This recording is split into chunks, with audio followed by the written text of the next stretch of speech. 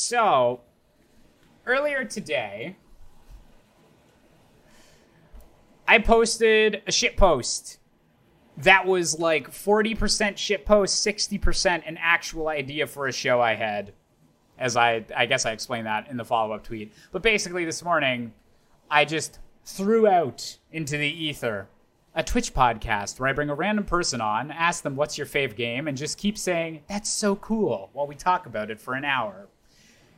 And so the original idea that I had like late last night was I need like a hook to get collabs on my show and to get other people on my show. I like talking to you guys, just me, but like I want to be having like conversations that isn't just my perspective on the games industry and things like that. I want to get as many perspectives as possible from as many different content creators, like basically everyone, because the gimmick or the hook, let's not say gimmick, let's go with hook of this show is that basically the only rule is that I'm going to talk with someone on the show and I'm going to ask them, what's your fave game?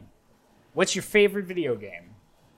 And some people are going to have an answer to that right off the bat, and some people aren't going to know.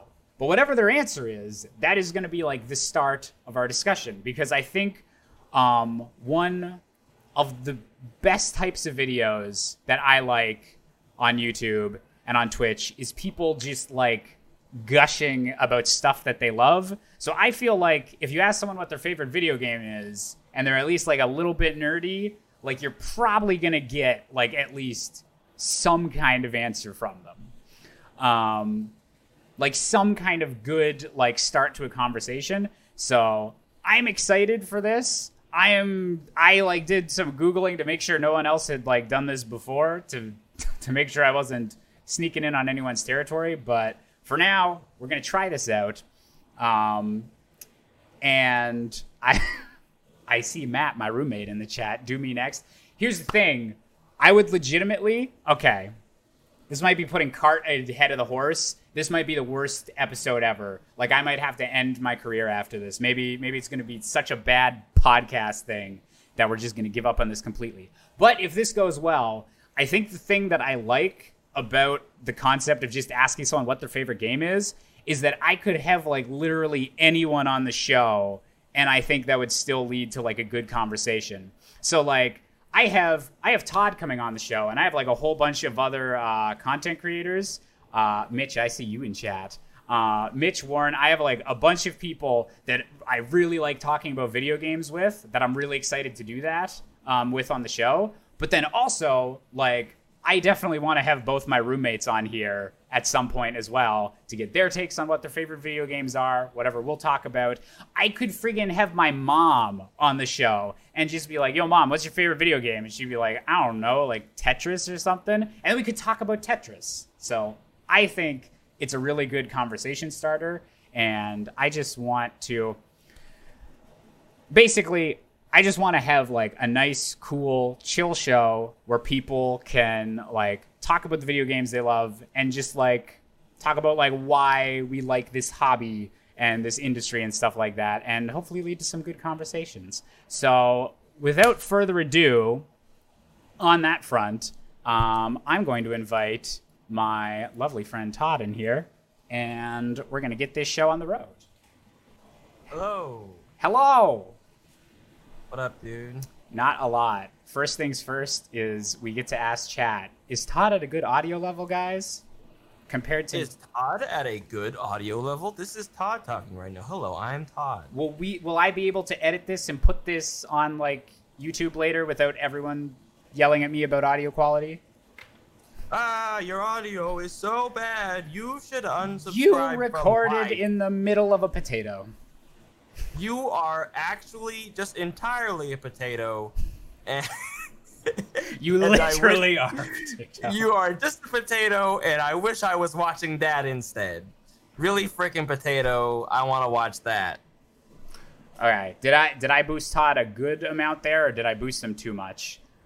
I'm talking still again, just to say, I want to be clear. I support all potatoes. It's okay if you want to say there's too much. If you've been recently if you've been turned into a potato recently, I don't mean anything by this. Potatoes like the only thing that my like home province is known for in Canada. Princess. And you. Exactly. So I'm a little bit offended. You just go to famouspeople.com/ Wait, have you said where you live? Or did you just say that right now? Prince Edward Island, yeah. It's famouspeople.com/ Prince Edward Island. Potato, it's just an actual potato, and then Josh. And then people are commenting, these are the same thing.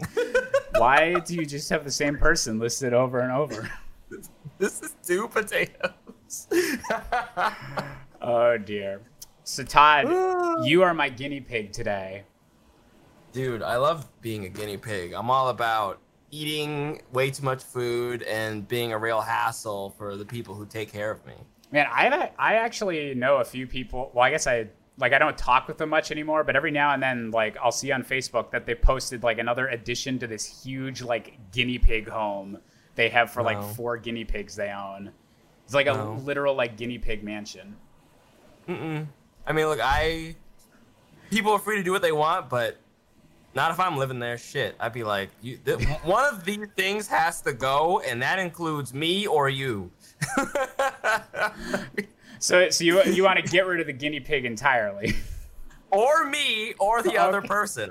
That's all I'm saying. I misunderstood that at first, and I thought you meant, like, if I was a guinea pig, I wouldn't want a fancy place to live. I would want, like, the simple, rustic guinea pig life. You know, honestly, though, I don't know. I don't know enough about guinea pigs. I feel like if I was a guinea pig, I would want for little in general. I'd probably want to live and, feel taken care of and maybe even respected by my peers. But even then, I mean, who knows how much they want for such things. As long as you got the self-respect, like... Right. One more... I'm all I need. There you go. Marie Kondo, the guinea pig. Dude, nice. I mean, sure, I support that. I would watch that spin-off series on Netflix. That would be good. Does this spinny wheel bring you joy? I would answer yes. I think spinny wheels bring a lot of joy, but, like, you need to answer that question. Dude, I gotta say, you have to wonder because, it depends. I think if I'm as, maybe unintelligent as I imagine guinea pigs to be, probably super chill. But if I'm me as a guinea pig, I don't think I'm chill with the spinning wheel. I feel like it's like I'm being manipulated. This is obvious. Like somebody has done the research on me and they're like, here's the thing that you will love, but will not actually improve your life in any way. And I don't know. I think that's kind of messed up. I guess that's true. I mean, Yeah. Think about that. So the main thing I'm getting here is that this is now a podcast about guinea pigs. We're gonna give up on the video game part of it. I don't know what video games are. I've got guinea pigs and because I've got guinea pigs and Fleabag because that's the only thing I can think of that's related to guinea pigs at all. Oh, dude. I still need to see Fleabag. I keep hearing. How have you not seen I know. Fleabag seems like something that I should have watched already. Normally, I would let people up. Oh yeah, no, you should totally watch it. But you in particular, it was Joshua, a play first. It was a play. It was a play. It's like the darkest of comedies, which is so. I mean, that's so your shit. Yes. I don't know how I haven't seen that yet. What is it streaming on? Look, here's the thing. I understand, ethically, you're like, I don't know. I'm already on Twitch. I don't know if I want to stream on Amazon. I want to, that's too many. Maybe you feel like that's too many bad things. You have to you have to go heal something else in the world before you can watch it. I understand. No, but for real, it's on Prime. It's really fucking good. Yeah, I keep hearing really good things about it, and like I've also heard about it like through the theater angle of things, like as a really good success story of like, oh, like she did that play like in fringe festivals and stuff, which is like the very beginning of like indie theater of like when you're just trying to get your foot in the door as like your own creator, and like got that all the way up to like, yeah, like it's a really like inspiring story. And like, she's like retired it, I think like 3 times, because she retired the play, and then she retired the show, and then she brought the play back, and then the show back, and then retired the play again. The show is still done, but then she brought the play back again because of the quarantine, I think. Oh, okay. As I think she did like a one-time thing of it. I don't remember because I don't know, early days in quarantine, I was basically just skimming headlines. I wasn't out like, let's see how this particular community was devastated by this horrible disease. Yeah, you couldn't engage too much. You're right. Yeah. But I believe she did do like some kind of like benefit where she did it like one last time. Which really, but like I think one of the things I want to say, and I saw someone say it in the chat. Everybody mentions Andrew Scott. I love him in the second season. The main sisters are the best parts of the show by like a million miles. It's so weird. It was but the hot priest though. It's like, okay, he was great. Oh, but the main characters are so good, so good. Sorry, I just want to say. I had to like Google who Andrew Scott was. I was like, oh yeah, he was the handsome Moriarty. Yeah, the handsome Moriarty dude. Yeah.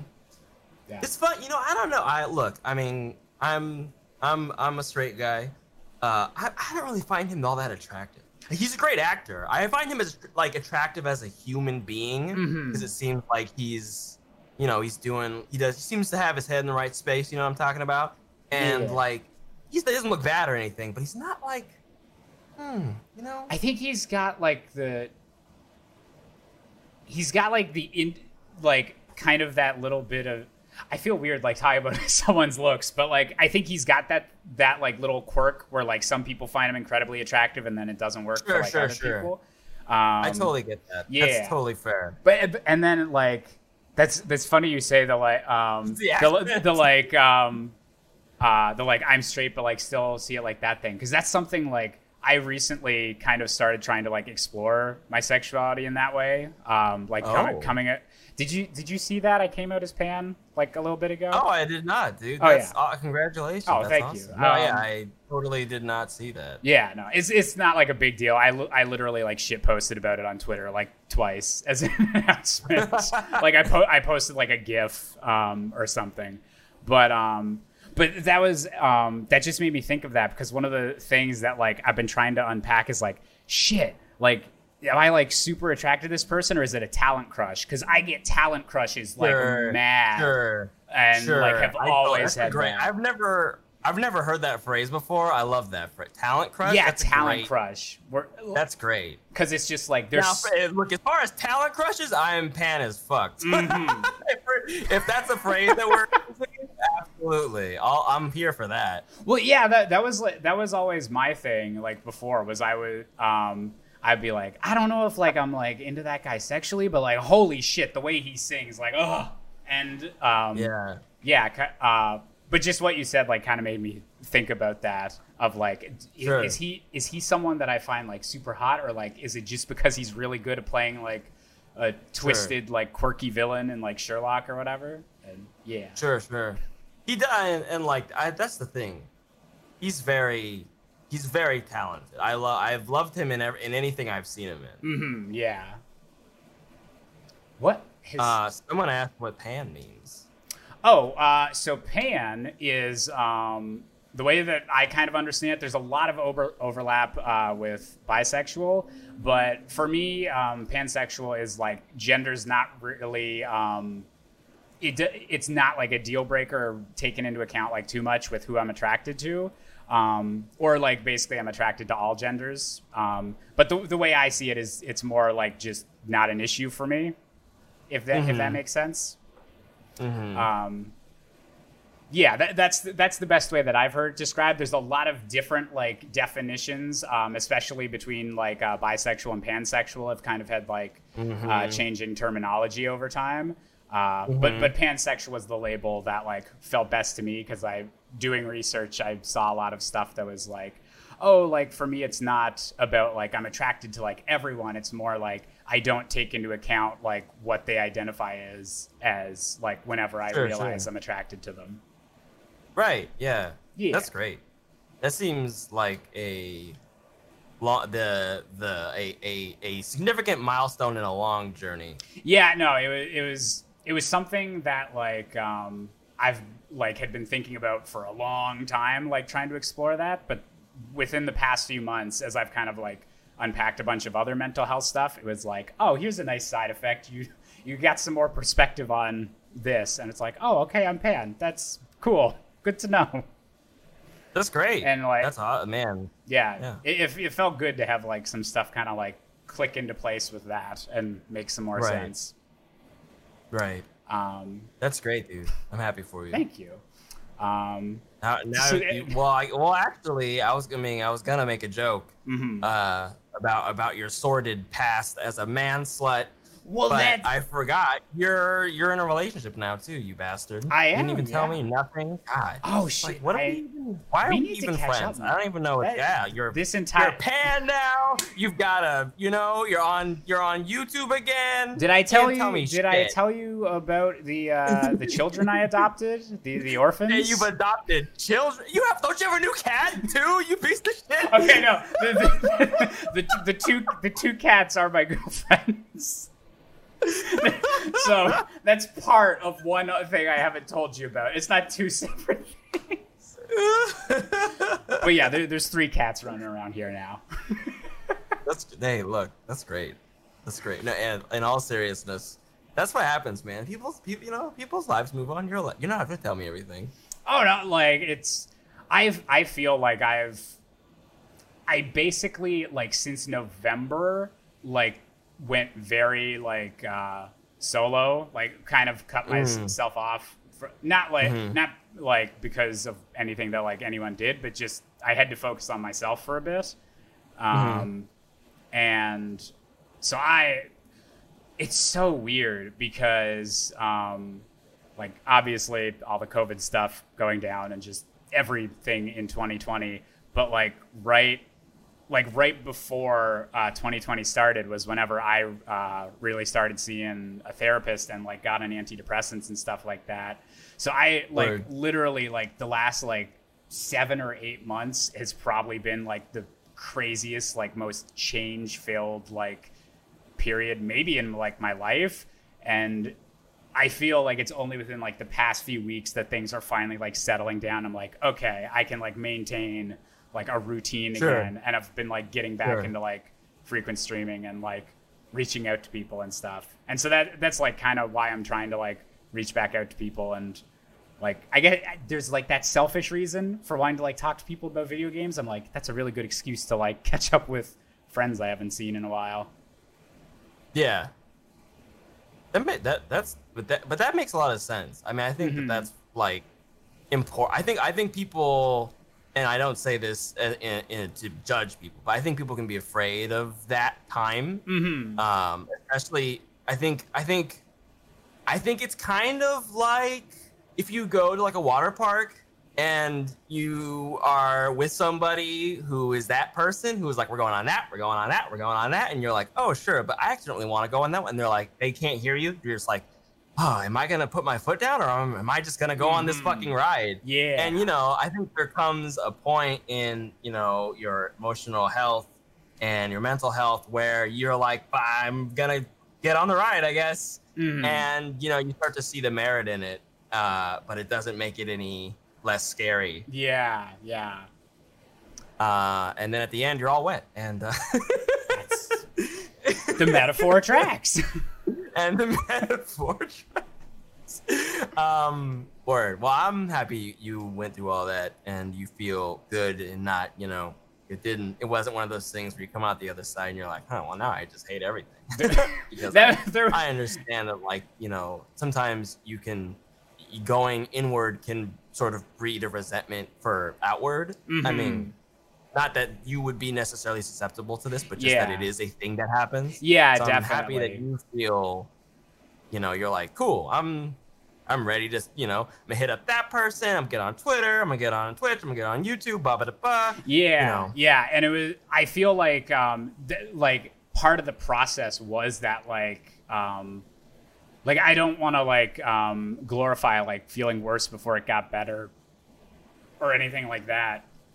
But like there definitely was a point where it was like, oh, like I think I'm making like a lot of progress, but like I didn't like. It just made me feel worse, but then I kind of had to like go like a layer deeper, like to use an Inception metaphor or whatever, and like figure out it's like, okay, somebody kicked you in the chair. I beat like level 2 of like my psyche. Like, okay, let's go to level 3 because there's still like some stuff that's like not quite working out yet.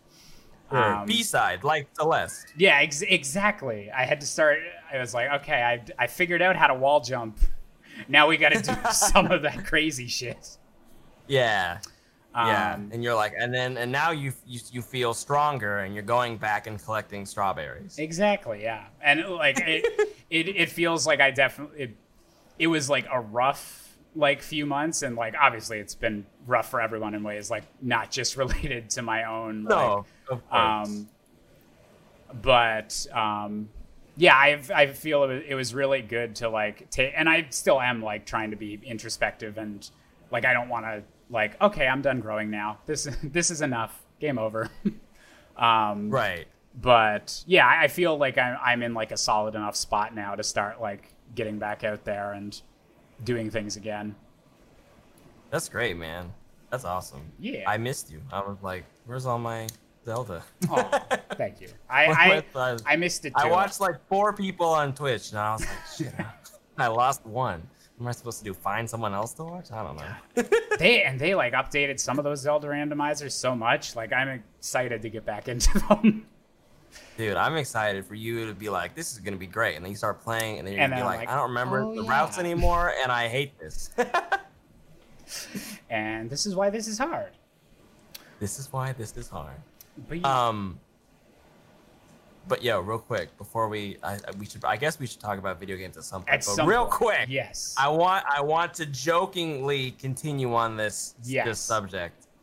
What is your go-to introspective body position? Are you a ceiling watcher?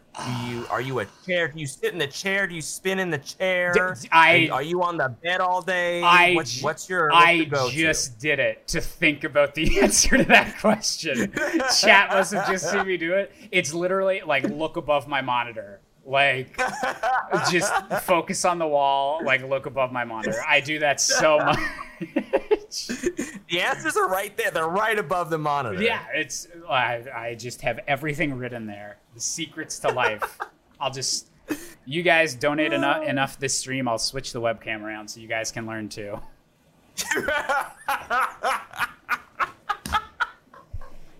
But like the answers are right there. Look, if every 100 subs, I'll move my webcam 15 degrees. Just a little bit of the monitor shift.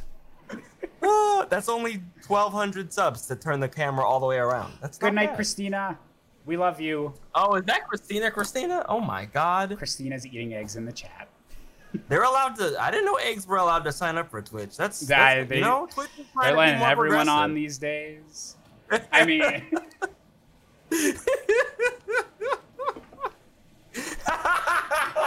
I draw the line at eggs.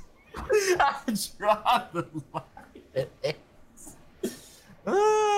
You better stop. Look, I had eggs yesterday. I'm here for eggs. I'm just saying I'm surprised. Oh dear. Okay. So half an hour into this, I feel like Todd. I need to ask you a question. Yes, ask me. What's your fave game? Okay, here's the thing, and this is a known problem with me. That question is literally impossible, and borderline offensive. But I'm not offended because I understand where you're coming from. Okay, we're having this conversation from an educational perspective.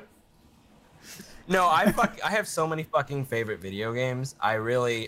It's huge. Games are huge. I've played too many games. I think that there's a lot of, obviously different ways people interact with games. And some people have like favorite categories or like, oh, like this is definitely my favorite game. This is the game, Mario 64, ride or die, get fucked. I'm definitely not that guy. However, I was thinking about this since you invited me, and I figured I should do some kind of prep work and not be a total piece of shit and show up and talk about unrelated issues for 30 minutes. I would never do that. Doesn't sound like I decided I would think of the game. I was trying to think of a game that I think touched as much of my life as possible, like broadly things that like not just the game itself, but it kind of seeped into my other interests. I refer to it often. I've played it a lot. Everything, like at every level. And that game, which you probably won't be surprised about, but that game is Jet Set Radio Future. I knew it. That is. I think it's. Like I said, I don't know that I would be like, oh, this is my number one favorite game, but it is the game that has reached the furthest through my life. Because some backstory. So I grew up in a nerdy house. My dad used to be a game developer, and my mom worked for like a short version. She worked for some science shit. Ooh. So I had a very nerdy house. In general, like my parents literally met playing board games before board games. Oh my god! Were real. There, back when there was like when you couldn't have like a board game cafe. Right. No, if you had a board game cafe, it would be the toy aisle at Toys R Us. Like that's actually board games weren't even at Toys R Us, even from Hasbro yet. That's how. Oh shit. That's how. No, that's actually. Oh, that actually might be true. Actually, I don't know. But anyway, so like they got really into like what are called Euro games, and like now obviously Euro games are fucking massive, and there's all these YouTube channels and blah blah blah. But back then they were like, it was like you had to scour the globe to find, especially Americans who wanted to play those kinds of games, and that's how they met. And it's gross, and I don't want to talk about it anymore. But so I actually, the funny thing is though. I kind of grew up. I didn't actually play a lot of video games until I was about like 10 or 11. So I missed a lot of the games that I think people our age, and I mean, I'm a little bit older than you, but like in general, our age like really resonates with. So like the 64 games in general, I mean, pick one, Banjo, Zelda, Mario, whatever. And even like DOS, like early PC stuff, even though not only did we have a computer, we had two computers. We've had two computers for as long as I can remember, which is not a thing. Yeah, that was not a thing like in the 90s or like early 2000s. No. Nobody had two computers. I don't even remember like having shitty internet. That's how like nerdy my parents were. Like they went, they did as much as they could even back then. That's like what I want to, if I ever have kids, like that's what I want to offer them. Like, just like the most accessible gaming palace. Like I feel like if I became like a millionaire or something, I would want to like not spoil my kids or anything like that. But I think like the one area where I'd be like, yeah, no, like I'm really into this shit. You guys can have unlimited internet and like whatever video games you want. Yeah, like I would want to supply that. Yeah. Right. Well, I think that's the whole thing, right? Is that people our age, most people's parents didn't even recognize that as a worthwhile expenditure, much less see the growth or even recognize what it was at all. Yeah, like, yeah. It's just like, what even, it's just like, okay, well, this box has games in it and then I'm done, right? I don't have to do anything anymore. It's like, I have to buy more games? Yeah. Oh, I hate this, so. Yeah. Yeah, I needed to retweet our thing. Hey, come hang out. We're talking about games. What the fuck else are you doing tonight? Nobody else better show up. Not allowed. Anyway, I brought all that up. So I skipped a lot of those games. I think I've told you this story. Maybe I haven't. So we had an N64. And like basically because my mom understood games and like literally like she understood, she was like or my mom, both my parents accessed like that whole space. Like we didn't really get like bad games, you know, like everyone's got that, I got Lion King, or I got like this bad game or this movie tie-in. Yeah, I didn't get a lot of those. Yeah, I feel like most people would have to settle for just like whatever their parents like picked up at Toys R Us or whatever, and they wouldn't know what was good. But your mom like had the knowledge. Yeah, she knew to some degree. She knew like what was up, and like she knew how to parse like what would be a good time. So like we had like all the N64 games I had were more or less bangers. But like I remember Mario 64 I had fun with. It was fine. I never really didn't really like imprint on me. Ocarina of Time I played. I got scared of the fucking spider. The first what's it called again? The one that Goma? Eyeball. The big eyeball, one? Goma, yeah. I got scared of Goma and I didn't like spiders, so I didn't like that whole dungeon in general. And I fucked off of that entire franchise until Twilight Princess, which I was like, I hate this. And then I fucked off again until like A Link Between Worlds, and then I went all the way back.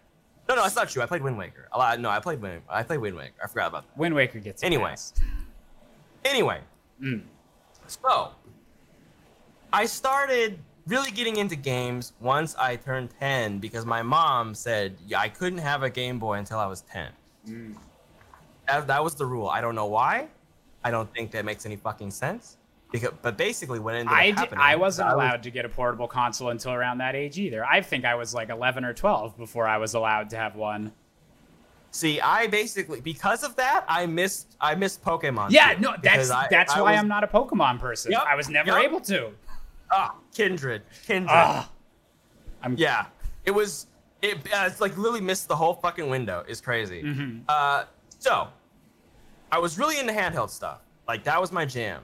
That's like what I would play whenever I could.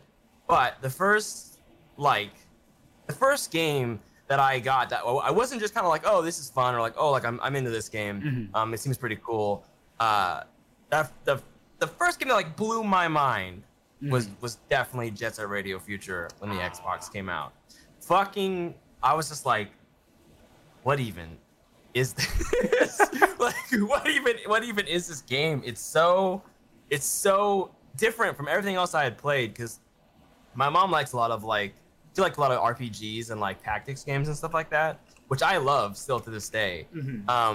So we had a lot of like PlayStation hits and like Game Boy Advance games that were like pretty good for like tactics or like RPGs like in that genre. But like I hadn't really played like an adventure game that I really resonated with because like I said, like I kind of Mario was fine. I bounced off Zelda. So and that whole like the collectathon thing never appealed to me. It more or less still doesn't all that much, although I appreciate it a lot more. Now. But like at the time, like none of those games had like super clicked for you yet. They hadn't clicked. They hadn't. I wasn't like, oh, dude, like this is me. Like this feels like me. It was very, very cartoony, very goofy, and then like. And I also think, like at the time, if you think about like sports and stuff like that, and look with Tony Hawk Pro Skater, it was a little bit more of like that edge of the grunge, which I also didn't really resonate with, even though I liked Tony Hawk Pro Skater a lot. And, like I liked that kind of thing. I liked all the arcade sports games and stuff like that. But like Future was this amazing combination of an adventure that felt like an adventure game. You go to new areas and like you meet all these characters and there's this ridiculous story that kind of doesn't make any sense. And there's like a DJ professor who is in a pirate radio station of an unknown location, and like all the characters are like, yo, haha, hey, ha, and you're like, what? It's so, it has so much, it just has so much, it has so much juice in it, And I was just like, this is fucking crazy. I'm into this, and like it never waned, like ever. I never stopped being like my thing, that style, that vibe, Yeah, like because you still like have used that stuff like even like in your stream assets and everything, like music from Jet Set Future and everything. Yeah. Mm-hmm. Did you play that game? So that was what I was just about to say was I have actually never played any of the Jet Set games. Yeah. But see, but that's the thing. Those games are like they're in that 90s Sega box of like people who like showed up to like Endgame Dreamcast or like, you know, Sega, you know, moving over to the Xbox kind of era, and they were like, does nobody else see this shit? This is like, what? Look at Jet Set, like Space Channel, Power Stone. What? Does nobody see this? No one sees these games? Yeah. And it's weird because they came and went, and they were just this very small amount of time. Yeah, like because a lot of people like still to this day like really like the Dreamcast and like have a lot of fond memories of the Dreamcast. And I like never had that console or anything, but it seems like there was that like small like they just had bam a lot of games that like even if they weren't like huge successes at the time, I think they're really influential on a lot of people because people like still talk about them, and like Sega still uses like iconography from them for like even if they don't make like actual like Jet Set games anymore, like they still put stuff in like Monkey Ball or like Sonic or whatever because like they're good and people really like them. Yeah, exactly. And they've had, and I think that like especially now, and we're talking about modern indie games, and we're talking about sort of the evolution of visual style and technical production level that is available to smaller teams, and not just smaller teams, but less experienced teams. And people are coming, you know, we're coming back around and looking at the PS1, they're looking at the Dreamcast, and looking at, you know, even like early PS2, early Xbox, all that stuff, and they're saying, well, this low poly look is accessible again. Like this is something that I can do. This was something that it took them years to do, and now some like pretty good artists, and they're learning Blender, and they can already make that shit. And they've made game development so much more accessible now too, because it's like I'm sure if you were like modeling like the trees in Ocarina of Time like back in the day, like that was like a super complicated procedure to do, and like you were doing everything you could to like cram like what you could into that model. And now it's like you can just go in Blender, like geometric shape, bam, that kind of looks like a tree, and but you can still have that same aesthetic, and I think that's really interesting. I really like the have you seen like the rise of like horror games that look like PS1 rips? I'm not the biggest horror genre guy, but I know I've seen some of it like just kind of graze my timeline. Yeah, like I haven't like played a whole lot of them myself, but just like my girlfriend will watch like Markiplier or something, and a lot of like the indie stuff that they'll check out like that's going on in the horror scene is just people like making games that look specifically like they were on the PS1, like that exact like weird filtering for like the 32-bit effect and everything, because it's just like a really efficient way to make games now, is to have that retro aesthetic, because like those aesthetics were so strong back then and left such an imprint. I think it's funny because we're in this time of like unequivocated facial reconstruction and human resemblance in the AAA space. Like I refuse to play it, but like looking at like Last of Us, it's like, God, these people's fucking faces and bodies and all the physics, it's insane. I mean, and even looking, like I've been playing Assassin's Creed Odyssey, and it's like, oh, even that, like it looks so good. It's nuts. I've been playing Ghost of Tsushima, and that game legitimately, like the HUD like disappears most of the time if you're just wandering around. And like if the lighting's coming at you right, like the game looks so good that I legitimately get those like vibes you get from an E3 trailer where it's like faking gameplay, but you know it's not actually gameplay. Right. And because there's no HUD on screen, it's like, oh, this is like pre-rendered. But then it's like, no, Josh, you're holding the controller and like you're the one moving this. Like I still have some of that built in like they got to be faking this shit, right? Yeah. And like, it's blowing my mind that it's like running on a PS4 and like we're just about to have a new console generation. Like, it's nuts what they can do now. It really is. And conversely, I say all of that, and I genuinely do praise all of that. I'm really Yeah, I know where you're going. A lot with yeah, like I'm really connecting with a lot of like the games that are featuring that, like in particular Odyssey. I'm getting really into. But fuck, man, there is so much that you can convey with much less, and a lot of these indie devs have really sat there and done the work. And they're putting the effort in to be like, how can I make my characters and my world be this expressive without having to fucking face map a actual celebrity? Yeah. Yeah. And I kind of like that that's like the two directions that like technology seems to be going in the game scene. Cause like I like there is a lot of value to people like making these crazy realistic like billion polygon like face renderings or whatever. But I also like I feel like we're at the point where if you're like an indie company, like there's not a whole lot tech wise like holding you back from anything like stylized you'd want to do anymore. Like sure. Like I think today actually was like the 10th anniversary of the game Limbo. Do you remember that? Like the black and white. Dude, I love Limbo.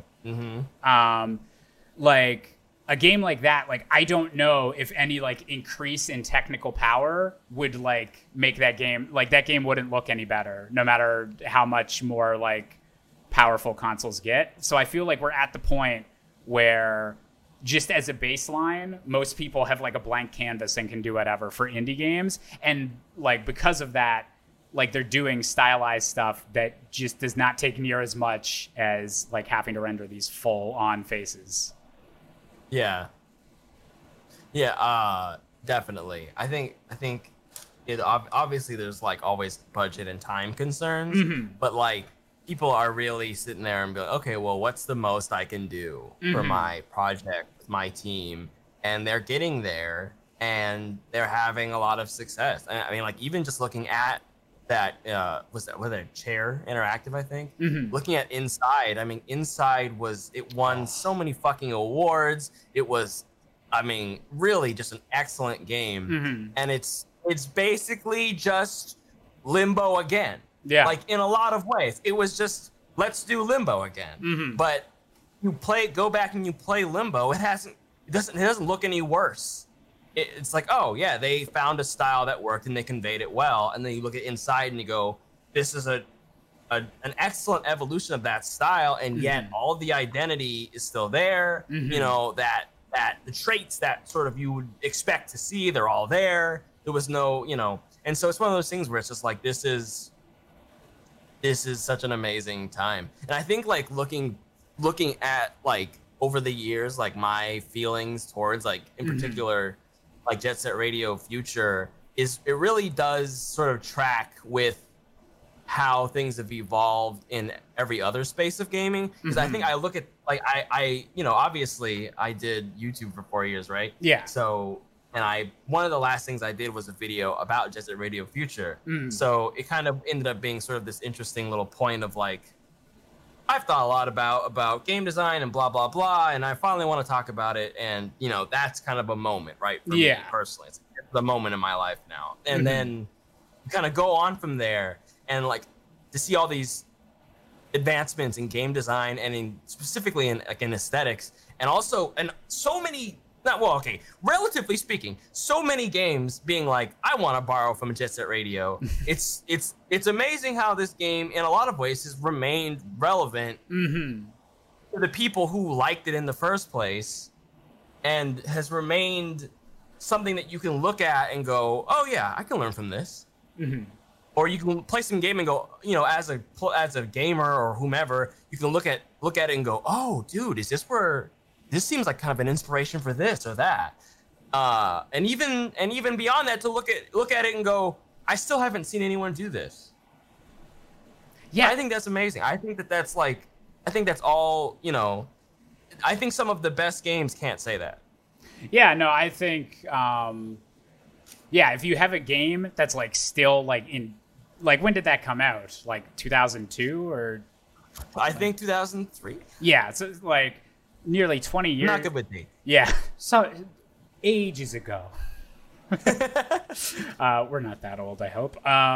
But yeah, like it's always cool to see like games that like maybe didn't get like appreciated as much at the time, but have obviously been like impactful on like game developers themselves. Yeah.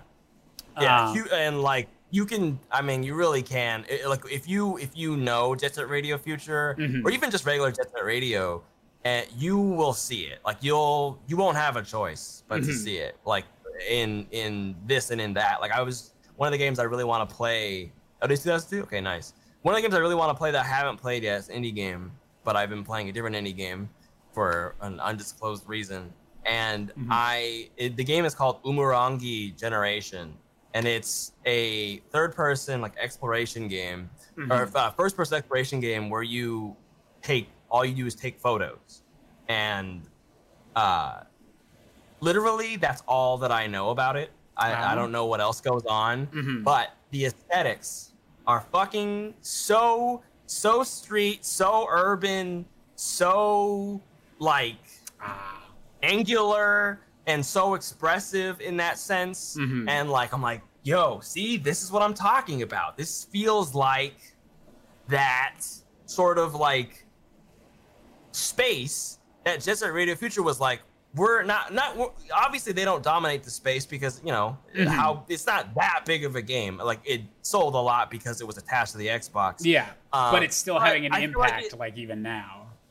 Exactly. Like, I feel like to some extent it was like, hey, urban, streetwear, like anti-authority in terms of like not just like gangs, but in terms of like the actual spirit and the style and the expression of the street kind of vibe and like city urban vibes. Like that can be a space that games can live in and can tell stories in and can be fun in. I think, again, like to this day, we still barely see games even attempting that. Like, I think to some extent, and obviously it's always hard with these kinds of games because they're really fucking bloated. But to some extent, you look at even like a game like Watch Dogs, and obviously the immediate comparison is going to be GTA, right? Yeah. But to me, I think a little bit of that counterculture kind of like space is shared with a game like Jet Set Radio, and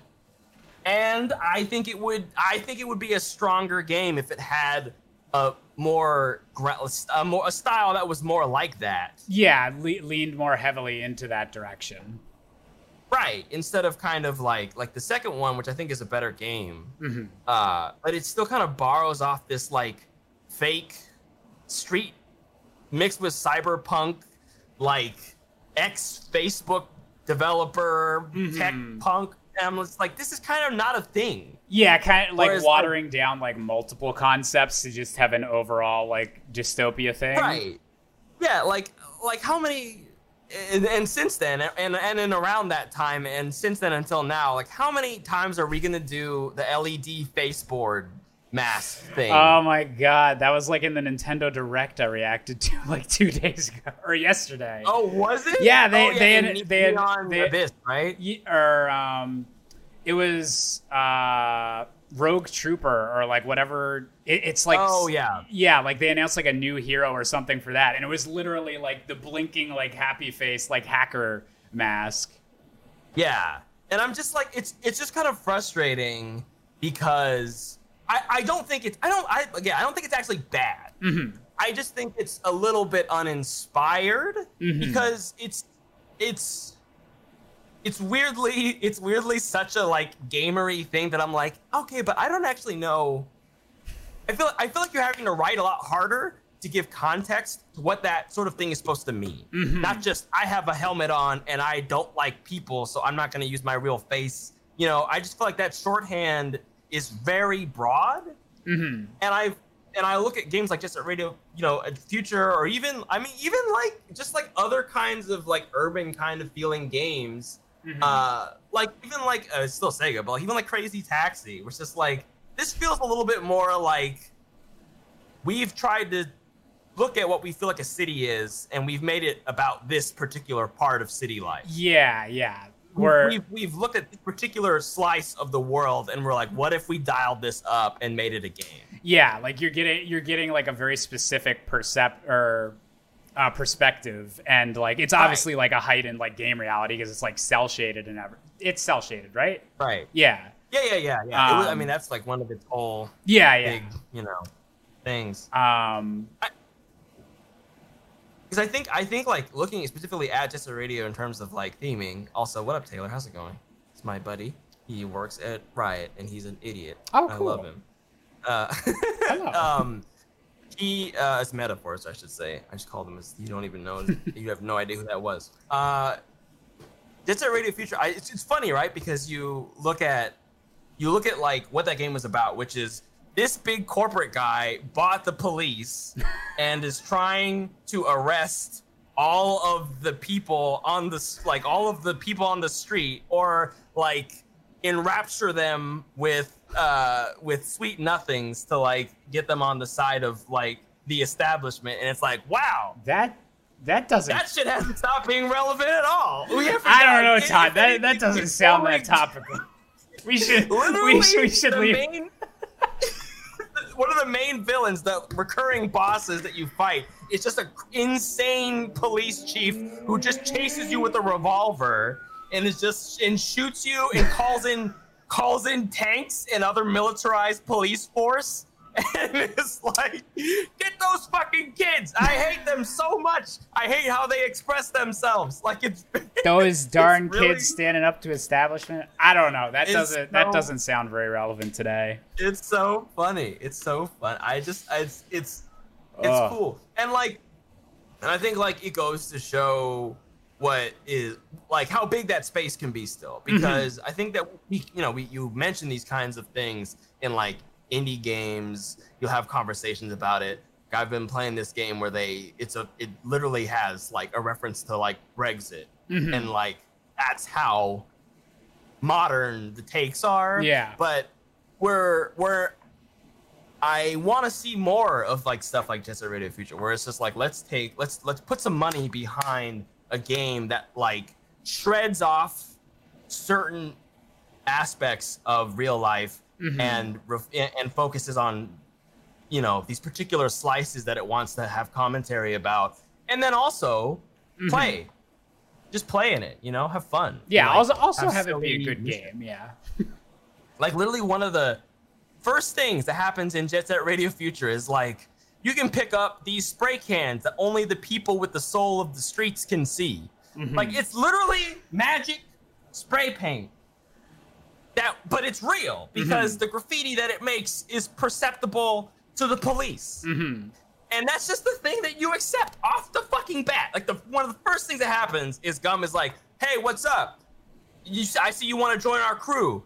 I don't know though. Can you see those floating spray cans? Because if you can't, you have to go. Like, like that's really cool how, because that works both as like a game mechanic, because like pick up the spray cans and stuff like that. But then it's also like it adds that heightened like sense of the world, and then like you can also like pick apart like unlimited spray paint. Like, wouldn't that be cool? Or like, what could you do to like fuck with the system like then? And like the game like uses that as a game mechanic. Yeah. Exactly. I love it. Yeah. Every time I go back to that game, there's always something that I point out to myself. I'm like, oh man, that was something. Is there like a good way to like play it nowadays? Like, has there been like a remaster or No. It makes me so sad. I mean, like the fact that Jet Set Radio, the original, got remastered is already fucking crazy because of how much licenses that they had to pay for. They even there's a Rob Zombie song is on that, like the only Rob Zombie song that anybody knows, that I forget the name of. Dracula? Yeah, that one. That's the only Rob Zombie song I know, so I figured I'd shoot for it. Which you have to know is fucking expensive as shit, right? So that was just for the first game. And even then, there was a couple songs that they didn't get, if I recall correctly, which people were upset about. And so Future is, I don't even like one of the the groups that's heavily featured on the soundtrack called the Latch Brothers has one of the Beastie Boys in it. So like Sega's just not gonna pay for the license for something like that for a franchise that is beloved and but still in a sense is kind of niche. Okay. Yeah, I still want to. I'll find a way to check that out. Yeah. Well, to answer that question, actually, the original question, you can play it on 360. It'll chug like fucking crazy on a couple of levels, depending on where you're looking. So if you go on any of the like downtown levels and you look at the city parts, you're gonna chug. Like Route 99, you basically, or Highway 99, I forget what it's called.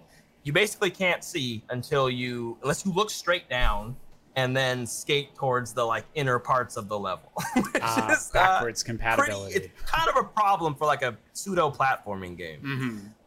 So get it on Xbox.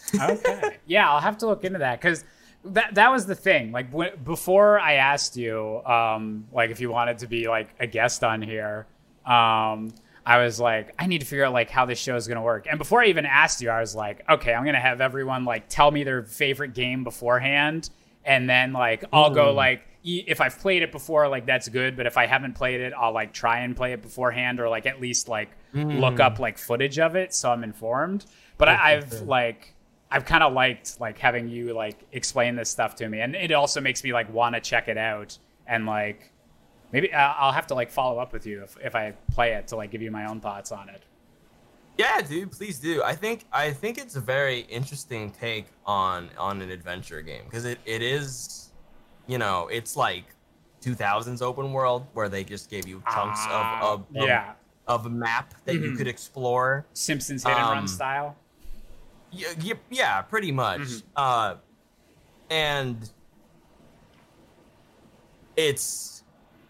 it has a lot of like, okay, I don't know if I could call it really set pieces, but like there's combat where you're like you have to like I said, there's tanks. You have to like graffiti the tanks,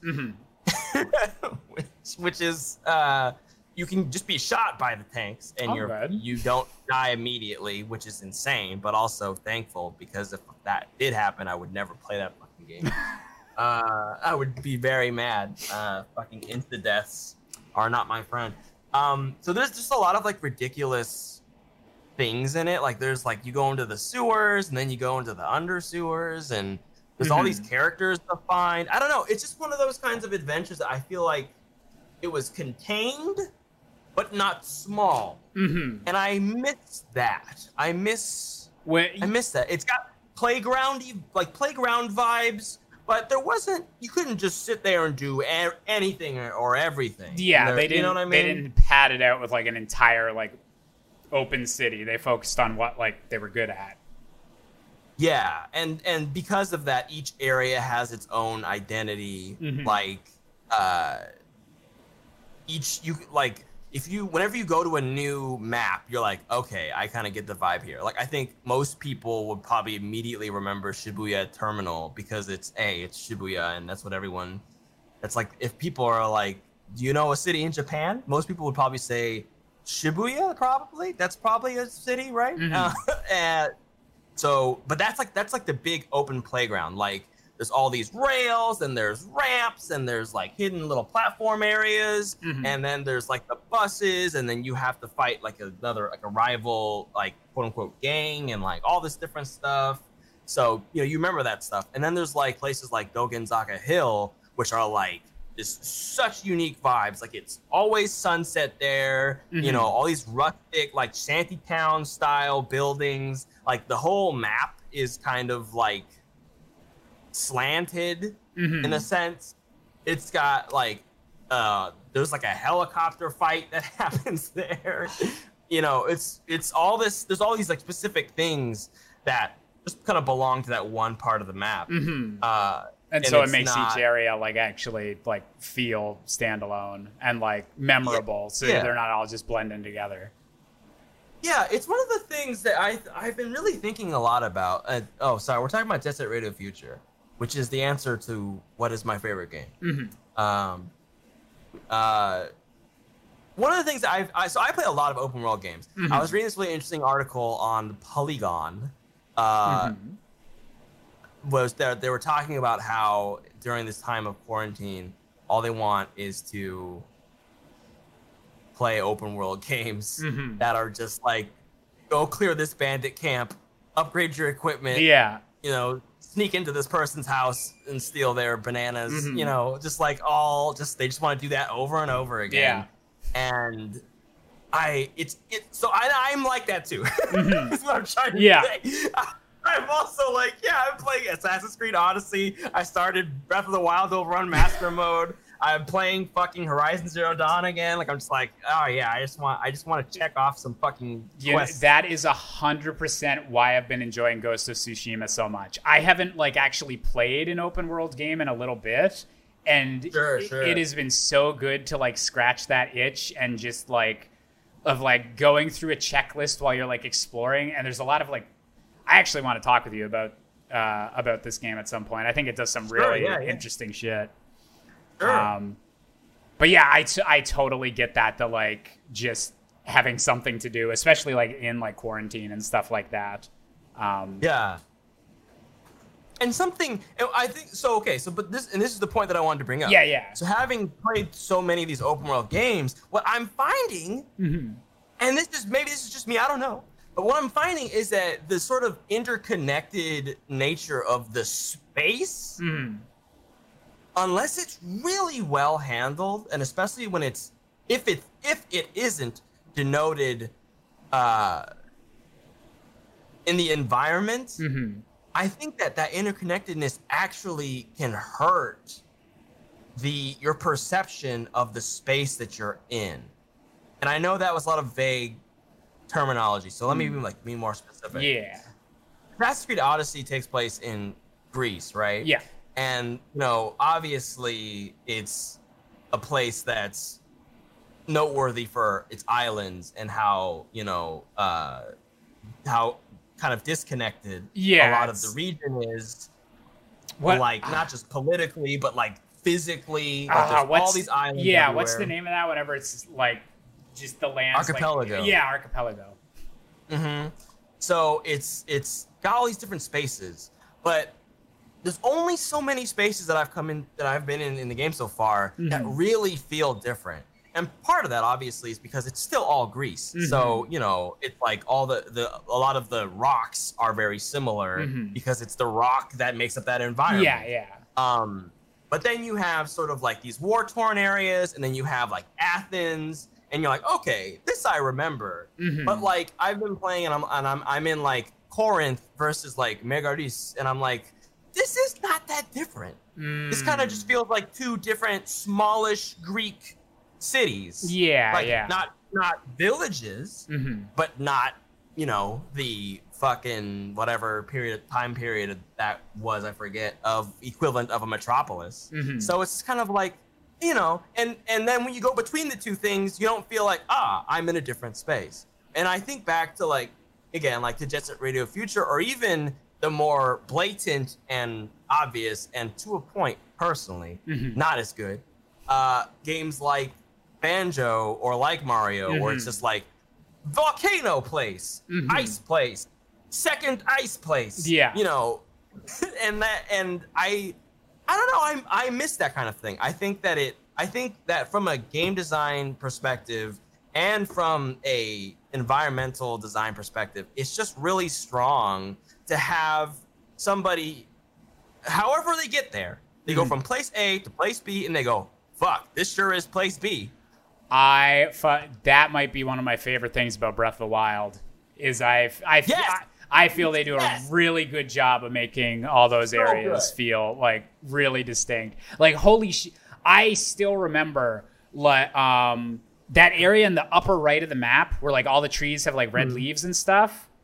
Oh god, I forget where that is, but like I didn't go there till like later in my playthrough, and it was so cool to be like, oh my god, there's like a completely different Akala, yeah. Is that it? Hold up. I think it is it. Yeah, yes. Akala. Like, I went there in the middle of a thunderstorm, and like it was just so cool to have been playing the game for so many hours and then come across an area that's like, oh shit, like all the vegetation here like looks different, and like it was so cool. I mean, there's so many times in that game where I had that experience. It's really funny because I think it's extremely deliberate in terms of how big. I mean, also obviously you just can't have Hyrule Field not be anything more than a field because it is referential to previous designs of that space. But like you go from the field and and even like the Great Plateau it's not all samey, but it's not that expressive or vibrant of a place. It's like a big center piece, and then there's a mountain, and then there's kind of some ruins and some trees-ish area. Yeah, it's like a more like condensed like tutorial like spot. Yeah, it feels a little bit kind of like it feels like Bibimbap Bowl, where they're like, here's a bit of this, here's a bit of that, here's a bit of this, and they're all separated from each other. Yeah. And on top of a bed of rice. And then you go to like any fucking other area in the game, like outside of Hyrule Field, and it's like there's like a unique pathway, like a cliffside with bridges and like all these different like towers, or there's like the giant like fossil like savanna style area where like you might have, if you went that way, you might have run into Lionels before you even got to the fucking Zora domain. And like, obviously, I mean, the Zora domain is so unique, I don't even have to explain it.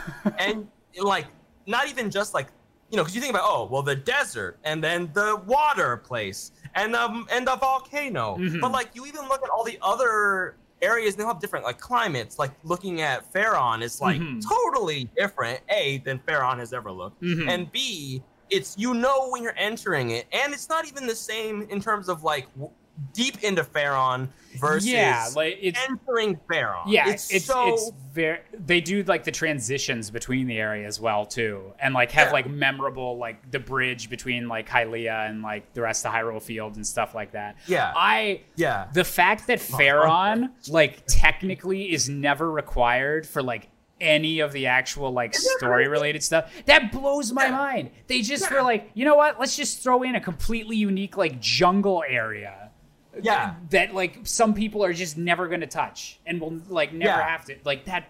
It's so cool. I love that.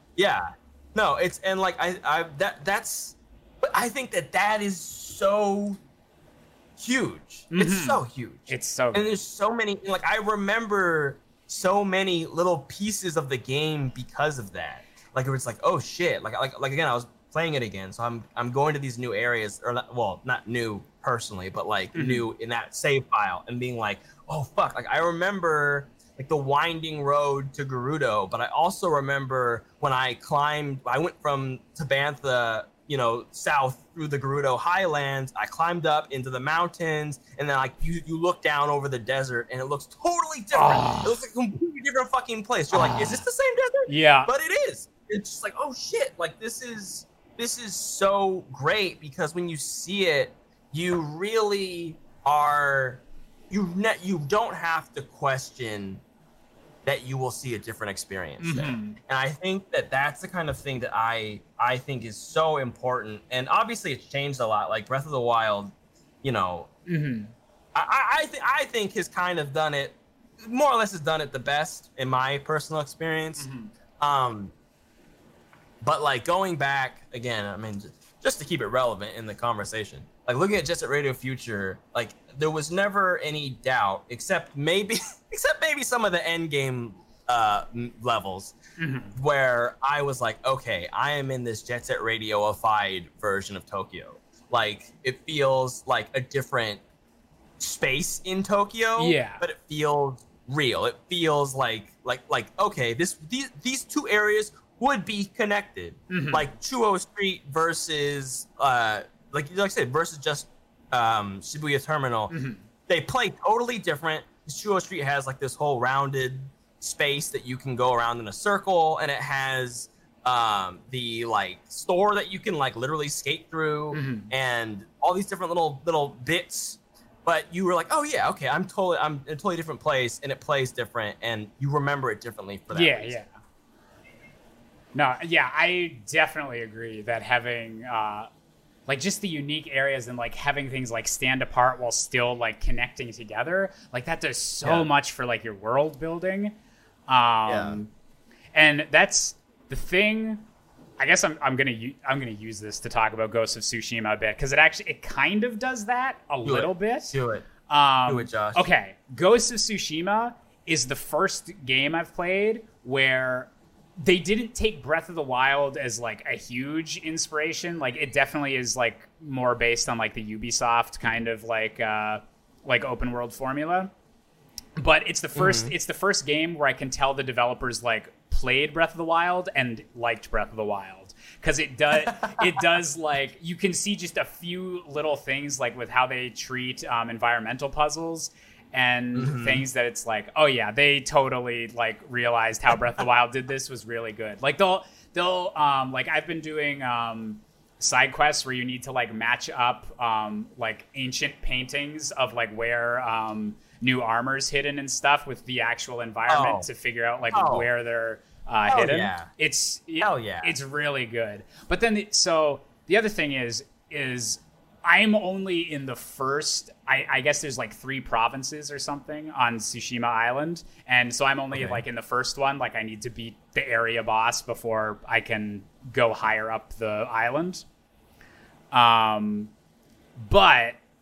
from what I've seen, like even though like it's obviously all a small Japanese island, like all of the areas have like different trees or different like foliage colors. Yes. And love it. Like, so like there's a specific area where it's like, oh, this is where the really thin like white birch trees are, and like, oh, this is like the golden forest and stuff like that. So it's like it all very much has that like that wilderness of Japan feel, but like they definitely go out of their way where it's like, okay, if you're in this area, like you know you're in this general vicinity. Like they don't just have it where like, oh, you might find like these trees anywhere and like everything just looks the same. Like they do it kind of like to, obviously not to the degree of like, here's the lava place and here's like the desert and stuff.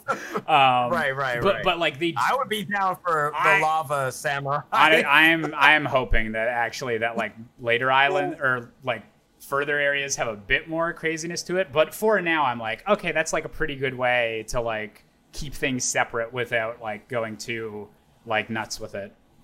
Right. I love that. And actually, I know, I mean, I know we're supposed to be fighting still, but I think Emma's right that Mario Sunshine did a great job of that as well.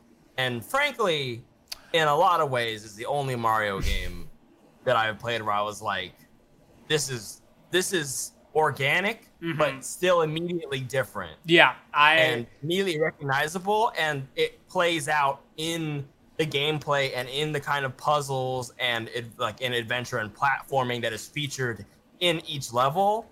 And I think that that's excellent. Yeah, I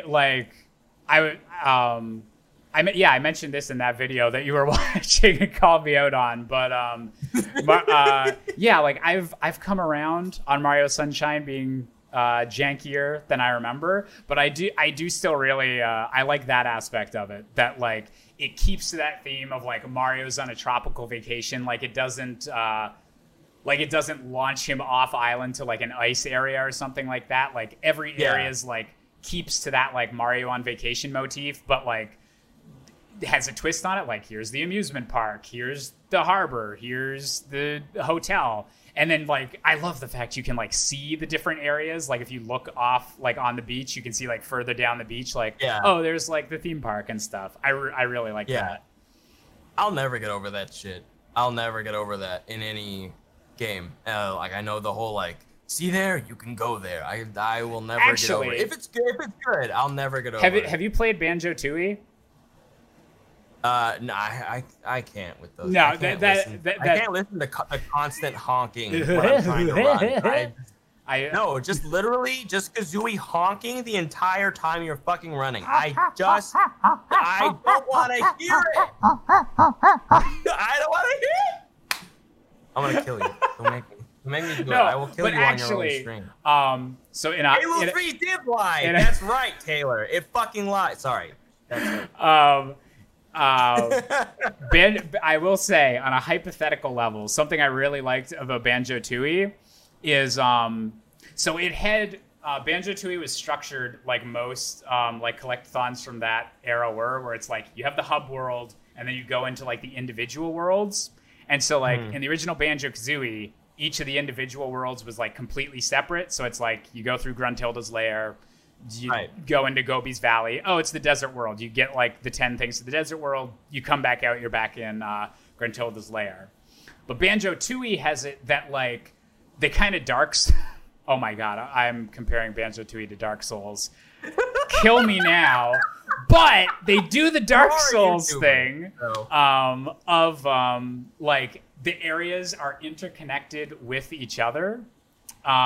In that, like, so you can go to like Witchy World, which is like the theme park place, do the transformation thing there to turn yourself into a laundry truck, go through a secret exit to go to the caveman world, and then do the caveman's laundry as like one of the puzzles. That's freaking excellent. Yeah, it like Banjo-Tooie it goes a bit too far with like making Collectathon bigger and better and stuff like that. Like it has kind of the Donkey Kong 64 problem in some aspects. But I've always liked like that specific feature of it is that you had to like, there was crossover puzzles between some of those worlds, and it would be like, like this character in one world is like really upset they don't have a burger and fries. This level does have a place you can buy burger and fries, so you need to like get that and take it over to the other spot. And it like just a bit more connectivity than I think you'd usually get with like collectathons. I love that. I like, that's the thing. Like talking about a game like, I guess just to keep, I don't know. Josh, you have to tell me when I have to let this go. But so until then, I'm going to keep bringing it back. Talking about a game like just a Radio Future, that's one of the things I would love to see it evolve on. Because I think, and this is, maybe, I don't know how much of a jump this is, or a leap of faith, but one of the things that Mirror's Edge 2, or whatever the fuck it was called, Mirror's Edge...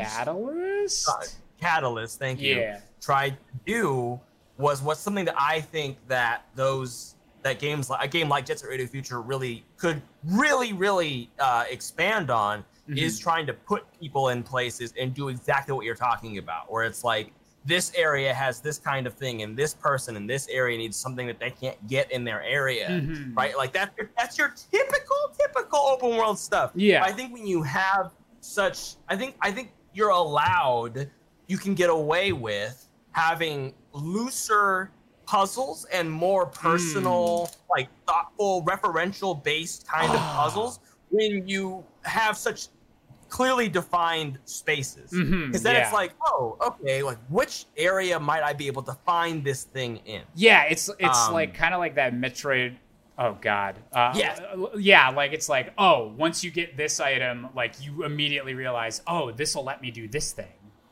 Right, exactly. It's like, okay, if I have, I mean, in Metroid, obviously, I think, as one of the originators, it's a little, sometimes it's a little unclear, but like usually it's like, okay, I need to take the plasma thing to the cold place or stuff like that, or it's like I have the various suit, I can now be in the hot place. Yeah, when I use it as an example, I mean like that's like at the most base level, and then these games are like putting that into actual like character puzzles and stuff like that. See, and that's the kind of thing that I think Catalyst should have done. It didn't really do. It ended up more on the unfortunate end of open worlds, where they made an open world that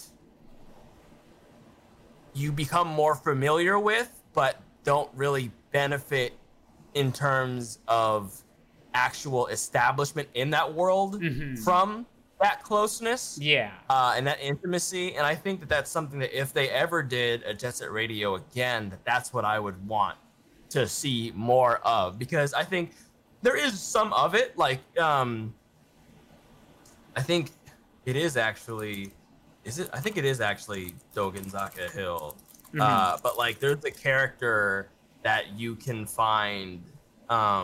Is it? No, it's not Dogenzaka. I forget what it's called. But there's a place where, like, if you're just skating around and you do, like, the main story thing, there's obviously, well, you don't know this. Every level has like 5 goals that you can complete after you unlock a mystery tape. Or you find this mystery tape. Yeah. You can complete 5 different goals to get graffiti souls, which you need to do various things, and also to unlock more graffiti styles. Okay. But outside of just like skating around and kind of trying to accomplish those things and like looking at the actual geometry of the level, like, okay, how can I grind for 10 seconds uninterrupted? How can I get my combo this high? You can find like characters who are like just in the world.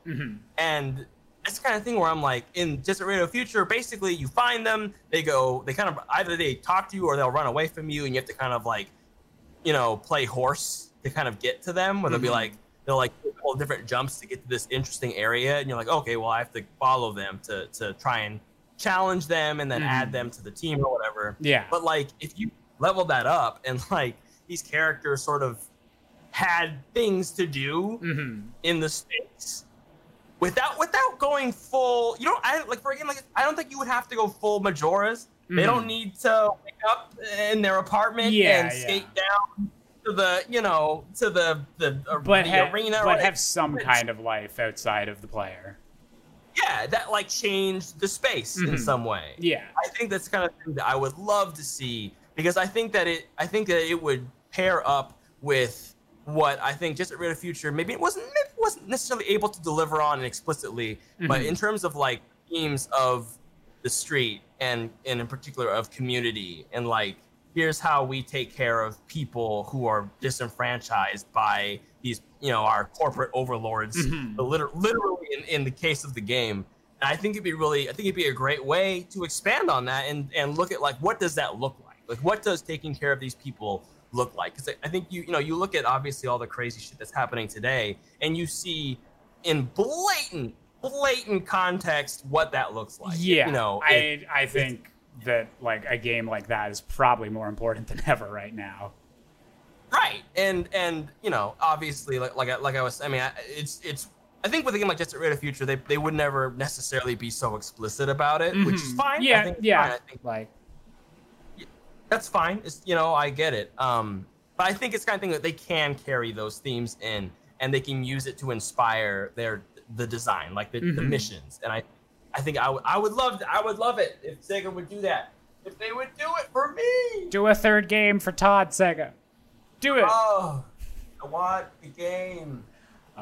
I think that like that's really interesting that this game like has that distinct aesthetic and that distinct kind of philosophy behind it. Like if it did come out in like 2002, because I think that's like really interesting that like once like we got the tech for like cell shading and stuff, you were able to do more ambitious things and kind of like embody like certain cultural aspects and stuff like better once the technology improved. And for like a game to do it like that early, like in the GameCube era and stuff, is really impressive. Whenever like a lot of games won't even go that far now. Yeah, no, it's funny to think about that game in the 2000s. It really. It's not like it was out of place it wasn't out of place in terms of like the time period, right? But I think it just didn't make it high enough to be recognized for what it was trying to do in its relevance to the times. Yeah. Does that make sense? Yeah, I think so, yeah. Like, okay, this is something that I was thinking about after watching the lovely Mitch, aka Heavy X-Eyed. I wish you would just make your name fucking Mitch. Love that man. Mitch Kramer, soft talking boy on the internet. He had this video talking about how we talk about games has changed over the years, and I think Distant Radio Future is a perfect example of a game that showed up before the level of critical analysis and cultural relevance behind games was being explored to the degree that it was merited. Oh my, yeah, like if the game had come out when people were making video essays. Right. Well, that's the thing. Yeah. And like even me, I didn't even talk about that nature of the game in my video. I talked about it from a gameplay perspective, which I have no regrets about. I stand by it, and also it was fun to do a DJ Professor K impression.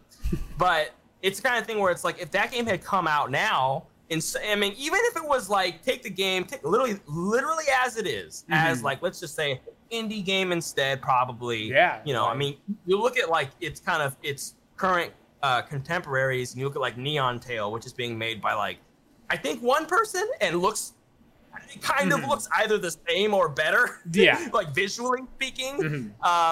And you're like, fuck, that's crazy. So if you think of that game as coming out now, today, this year, I mean, it would be insane. There would be so much conversation. Like, and it wouldn't, and not even just in terms of like praise. There would be all the gaps of like, well, it's, you know, people would want to come at it and say like, is it harsh enough on the police? Is this too much of a fantasy? Exactly. Like there'd be so much conversation started by us. Exactly. There'd be so many, and because we have all these lenses to access a game like this that we didn't have, or not that we didn't have them, but we didn't employ. Yeah. Yeah. Yeah. And I think that it's, I mean,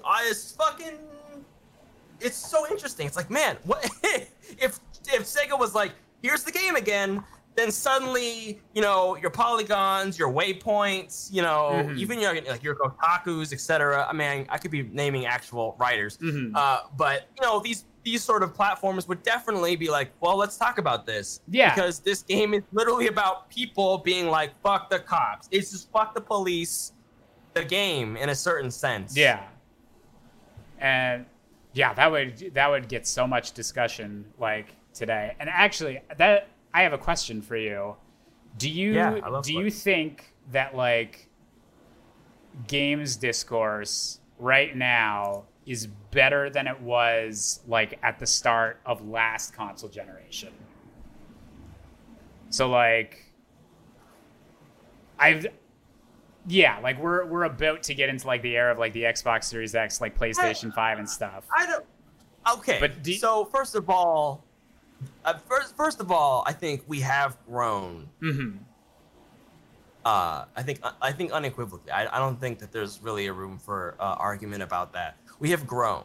I think we're still exploring. I think we're still learning how to talk about games like that. And beyond that, we're learning how to hear about games like that. We're learning how to read about games like that in terms of like, you know, is an article about one chapter of The Last of Us a legitimate piece of criticism? Yes, it is. But that doesn't mean that the culture at large understands the merit of treating games like that, because we, you know, I think in a lot of senses, part of gaming culture has always been being small, right? And obviously it's fucking not anymore. It's giant. Yeah. And that can't go back. But I think people still hold on to that identity of like, well, we're not film, we're not books, we're not blah, blah, blah. Yeah. And I don't know. I think people still maybe haven't necessarily got over that, or not even got over that. Like, even if they don't ideologically have some kind of issue with those kinds of pieces, they just might not feel like reading about them from some random person that they haven't developed an attachment to. Yeah. I would agree with that. I think we definitely I think we've come further than, because I remember you were going all fuzzy. Am I going fuzzy? Uh-oh. You went all fuzzy. It sounded like you got absorbed by a dishwasher. Am I less fuzzy now? Yeah, you're good. I that's been something I've been thinking about a lot, because I feel like the games industry itself seems to be getting into a better spot than especially we were like this time last generation. Because I remember like going into like the Xbox One and like PS4, and it just all seemed to be so much of like more of the same. Going into that generation was like the least excited I have ever been. Like it wasn't a hype thing, because it was like, okay, graphics are like kind of prettier, But like, but it was all just like, yes, more third-person shooters, and like microtransactions were like just becoming a big thing, and like, didn't seem to be slowing down. Whereas I feel like now, like, you go first. Say, even looking specifically at the game you're playing right now, Ghost of Tsushima, like you look at that game, and everything I've seen about it. And the conversation is about, is it letting people down? Like, that's the conversation about that game. Like, it's one of those games where it's like, it looks like, on paper, it's an easy 8 to start, Like, if we're talking about the era of games criticism, at the beginning of this generation, that's a free 8 to start. Yeah. Free 8. I mean, just like, it has stealth and samurai, and it's beautiful. Oh, that's an 8. Like, it's just where you start. Yeah. And now we're having this conversation of, is it too close to a Ubisoft game? Is it too whatever? I don't know the phrase. We haven't come up with a Metroidvania like similar phrase for it yet. Ubi World kind of game. But it's one of those things where like and I think that's pissed a lot of people off. But I think it's interesting, and I think that it's a critical point of discussion that should be had. And like, so to answer again, to bring it back, I think that is absolutely a space of like a level of growth that is like a big nice chunk on top of what we did before. Yeah, I feel like we're in such ubiquitous.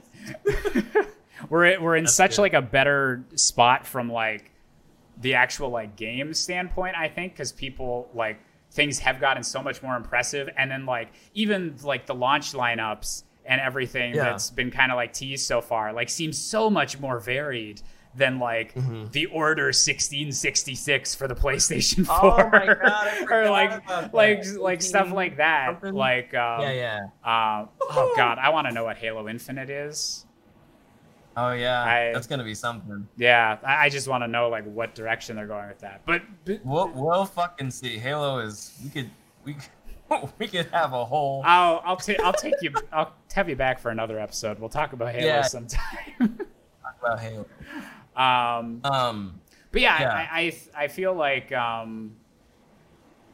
think the games are in a better spot, and I think like what people are doing in terms of games criticism is definitely in a better spot. But I think we still have a ways to go with like the overall gaming culture. But I hope hope that the like those other two things, like having gone forward so much, like leads to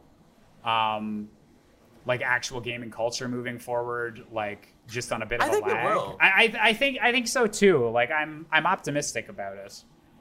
I think that's the thing. Like, I think this is, we're in the middle of a lot of tumultuous, turbulent things, socially speaking, but specifically in the games world, like we went from this space of like, and again, I'm gonna keep bringing up stuff from Mitch's video because I just watched it.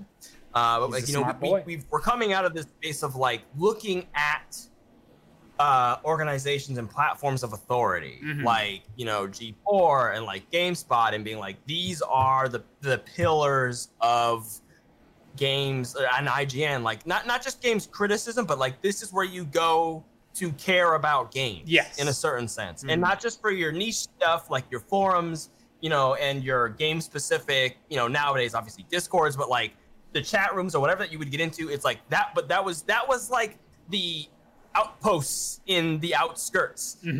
This was like the Mecca, like this is the cities, and now we're in this space where like there's way more.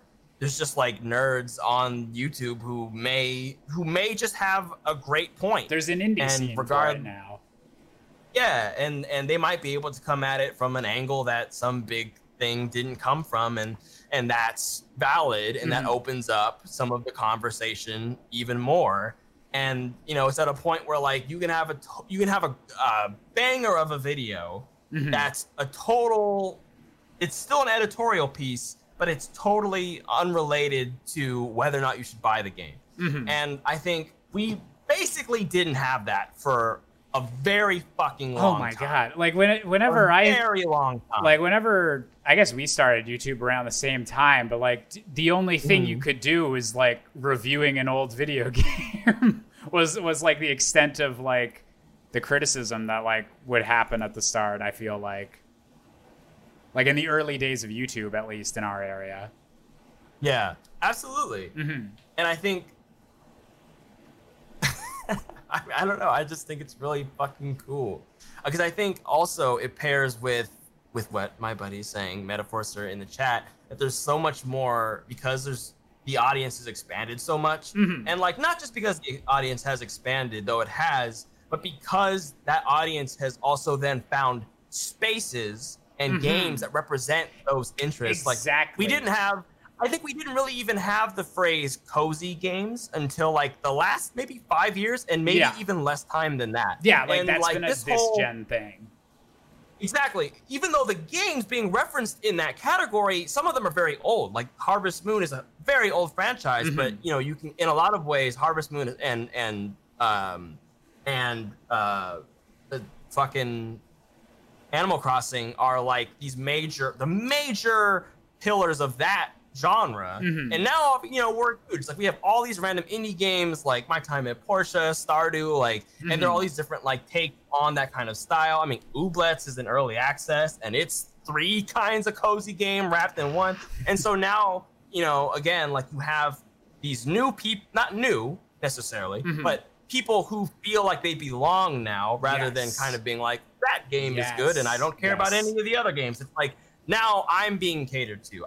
My money is being sought after by the people who are making these games. And so because of that, the room for conversation has broadened outside of just everyone who already knows what stuff is. I love that. And that's so exciting to me that we're like living in like the early days, like comparatively, like compared to other like art forms, like compared to like cinema's like 100 years old. Video games, like mainstream video games, are like 35 to 40 or whatever. It's like basically 35. Yeah, like around there. They're basically as old as Mario. They're like, basically as old as Mario. Like, I brought this up in a stream earlier, and I got some critiques on like when exactly it happened. But like for all intents and purposes, like video games as like a cultural thing probably like started around like Mario and like arcades and everything. And so like we've gotten to see like this this medium like evolve, and like now we are starting to treat it more and more like an actual art form, with all of like the criticism and different like intersectional analysis and like everything that entails, and like having the art more be like there's something for everyone. It's not just like buy your space shooters on your Xbox 360.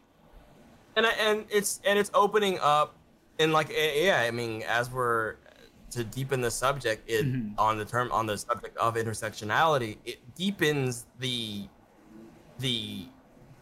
critical striking points of games that can be unrelated to, is this game good? Is this game worth buying? Because like you could look at a game like Jet Set Radio Future, like I was saying earlier, like it is an anti-establishment game. You can look at that game through that lens and say, is it an anti-establishment game? To what degree does it make that point? To what degree do you experience that playing the game? And I'm sure there's a conversation to be had on whether or not it delivers at all, or if it's just borrowing off of hip hop and streetwear and, you know, graffiti and the anti-authority sort of like. But the fact we can like can have those conversations now, and people like can debate those is like that's that's so good and so exciting. And not even just to do it. And not be sort of guffawed at for being like, why would you care? But you can make money off of it. I mean, the video does well enough. You know, if you have a Patreon, it counts, or if it gets views, it counts, or you know, you show up on a podcast and the podcast it's like, oh, this is an interesting episode, and it gets around, it gets articles made out of it. You know, this is all a space that just didn't fucking exist. Yeah. you can still be guffawed. That's true. Oh yeah. I don't think you can escape that on YouTube, no matter what you say. Yeah, you'll get your occasional guffaw. Yeah. I think, like, in terms of how do I feel about the last generation versus this generation, I literally don't know what either of the new consoles can do. I haven't watched any. The thing I'm the most interested in that I know of is that they're putting an Overcooked bundle on the Xbox, whatever 5, and that's it. I don't know the other stuff. That's how checked out I've been. Ah shit. I half want to give you an update because I'm actually like really excited about. Like I think the tech jumps. Hit me. Yeah, the stuff that's happening with this next console generation is way more exciting than the jump from like the Xbox 360 to Xbox One, like PS3 to PS4, was like so much smaller than I think this jump's gonna be, because they've announced like a lot of exciting stuff. Mm-hmm. But oh god, ray tracing. Yeah, so well, there is like the actual like tech things. Like ray tracing is exciting because it's like they're not faking how lighting works in games anymore. Like it's more accurate. Yeah. So it's one of those things where it's like it's really nitty gritty tech stuff, but it's like the thing that makes like Pixar movies like look so good these days is like how good their lighting is. But like the real thing that's been exciting me about the new consoles is just like the ease of use that that Microsoft in particular really seems to be pushing. Like I think Microsoft had a really like the Xbox One's an iffy console in my opinion, but dude, that dashboard's a fucking nightmare. Oh god. But basically what they've said is that like every single game that was like backwards compatible on or that like works on Xbox One will also work on the next one. Anything you've bought before automatically gets upgraded to the next thing, or like to the ideal version for whatever console you have. And sexy like version. Sexy version. The sexy version, yeah. And just like all the Xbox Game Pass deals. And then on top of that, like both the new consoles apparently like just aren't going to have loading times anymore.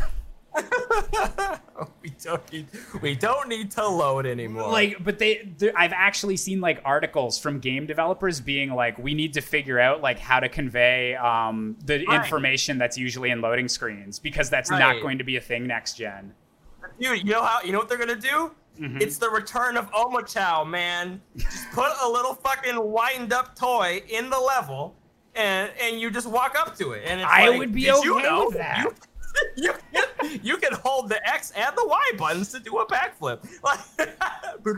Like that's what's gonna happen. It's gonna be great. I would actually I'm interested to see though, like if tutorials are gonna become like they have to change. Yeah, like there's gonna have to be some kind of thing, because that's been like the default for the past like 2 generations is little gameplay tips that you might not know naturally. We'll just sprinkle them there. Yeah. I think that's gonna be really interesting. I don't know. It's gonna be very interesting because I think something that modern games can sometimes struggle with is breathing, and just breathing, not just like let's put a conversation here or a cutscene here or something like that to stop whatever action is happening, but like space is in the game to do boring or nothing things. And not every game struggles with this, but sometimes it's just like, fuck, man, I feel like I gotta keep going. Yeah, there's no downtime. I think that exactly, or there isn't a time where that's what it seems like you should do, is like run around and not do like think about like level-based games, right? Like a Crash Bandicoot, right? How many times have you caught yourself just running in circles in the level select area and just being like, wait, what am I doing? And you may not think about it that way, not you, but like people may not think about it that way, but you need that time. No, I would totally agree with that. pick like character select screens, level select screens. Like in Mario Kart, when you're like, oh, don't want this kind of cart, don't want that kind of cart. These kinds of times to do those sorts of things that even like that can be kind of small. Like obviously in Mario Kart, I guess as an example, there are stats, but like you could just be like, oh, this looks cool, that looks cool, but not necessarily like something like Borderlands where you're like doing fucking math the entire time, because that's still doing something, and for some people that math is very labor intensive if you're not good at math or build construction. And so it's going to be very interesting to see the load times disappear. Yeah, cause I don't think you can just do like, oh, I can fast travel here, and like not have any kind of like downtime. Like you. That's really funny to think about. Oh my god, literally just fast traveling. Like but boom, that's it's like fucking Dragon Ball Z. Yeah, that's actually like stuff they'll be able to do though. So, but the thing is, like, should they do that? They like. Oh my god. I'm genuinely interested to see like what's going to become like the game design. Like what's going to be like the downtime now? And that was the other thing. Like someone was joking about it in chat, but like legitimately, like those things in every like AAA game where like your main character has to like squeeze through a thing. Yeah. So that like your camera's like. Right. Like that, they don't have to do that anymore. Tomb Raider has so many of those. Oh god. Gears of War and Tomb Raider are like the two that I think of where it's like you guys aren't even hiding them. No. Ghost of Tsushima even does it. Like they have so many just like, oh, you want to get up on top of this hill? You got to go inside the hill and sneak. It's One of my favorite ones of those, as if someone could catalog their favorite loading screen hiders. My favorite hidden loading screen. Favorite, loading screen hiders. That's the second part of this podcast. What's your favorite loading screen in Jet Set Future? It's literally just like a radio sound that says loading. Okay, but no, one of my favorite ones is fucking Firewatch, where to get up even like a fucking, not even a foot high step, he bends all the way down and looks at the ground, and then like he puts his hands down and looks at the ground and then pulls himself up. And I'm like, forgot about that. Holy. Oh. I had like blocked Firewatch from my memory. Oh my god! I love. There's a lot of stuff I love about Firewatch. I really enjoy that game. Like, this is a great. You might as well have had him like fucking put on like a plastic, like a paper bag over his head real quick. Just like, okay, let me just. Made me laugh so much. I was like, nice. Like fucking nice. What if they do? Metroid, the door's not working. What if they wind up like coming out with like a Mass Effect trilogy remaster and just like you go in the elevator and it's like. That's what I was gonna say. When is Samus gonna reflect on her life anymore? She's never gonna say anything now. There's not gonna be any time for her to think. She's just gonna be fucking shooting things for 20 hours of gameplay. No, I think Metaforce is right. They're gonna have to fake it for transition. But what I like about that is like, like we're saying it, fake it for transition, right? But what really is going to happen instead, and I wish that this could happen before then, and maybe it has, because obviously I'm not a dev, and I am not a dev on any game that has come out to this point, so I don't even know the specific games who might have already done that. But I think that now, since it's no longer a technical imperative, instead people will approach it with this sort of design. Yeah, I like the design impact that it has. So they'll say, "Oh, okay, now we can think about this intentionally." Yeah, where do we put these breaths? Yeah, it's a conscious choice on where you can put these like downtime things, because where you are in the game isn't a factor as much anymore. Exactly. No, totally exact. And I think that will be good. I mean, especially for AAA, right? Because obviously, who knows how it's gonna affect indies. But like these games that are just like big giant games. Like I'm playing Odyssey, and I had like the weirdest experience, because in this entire game where you can just walk into everything, there's this one part that I've come to in the middle of this giant fortress where there's a closed door, and you press a button, and there's a loading screen to go into a tiny room. What the fuck? And I was like, what is this? This is fucking crazy. I'm almost like charmed whenever I come across stuff in games that seems like a little bit too dated compared to what the rest of the game is doing. Yeah, the whole game is like just you go in, you go out onto the boat, into the mountains, doesn't matter, it's whatever. Get on the horse, get off the horse, go into a giant tomb, dive into a cave. But this person's one little fucking they couldn't tiny, fit like, this closet. Person's house into the world map. So, and I'm sure that there's a reason. Obviously, there's obvious reason, but I'm sure that there's like an interesting reason, or like one where we're like, we have to solve this.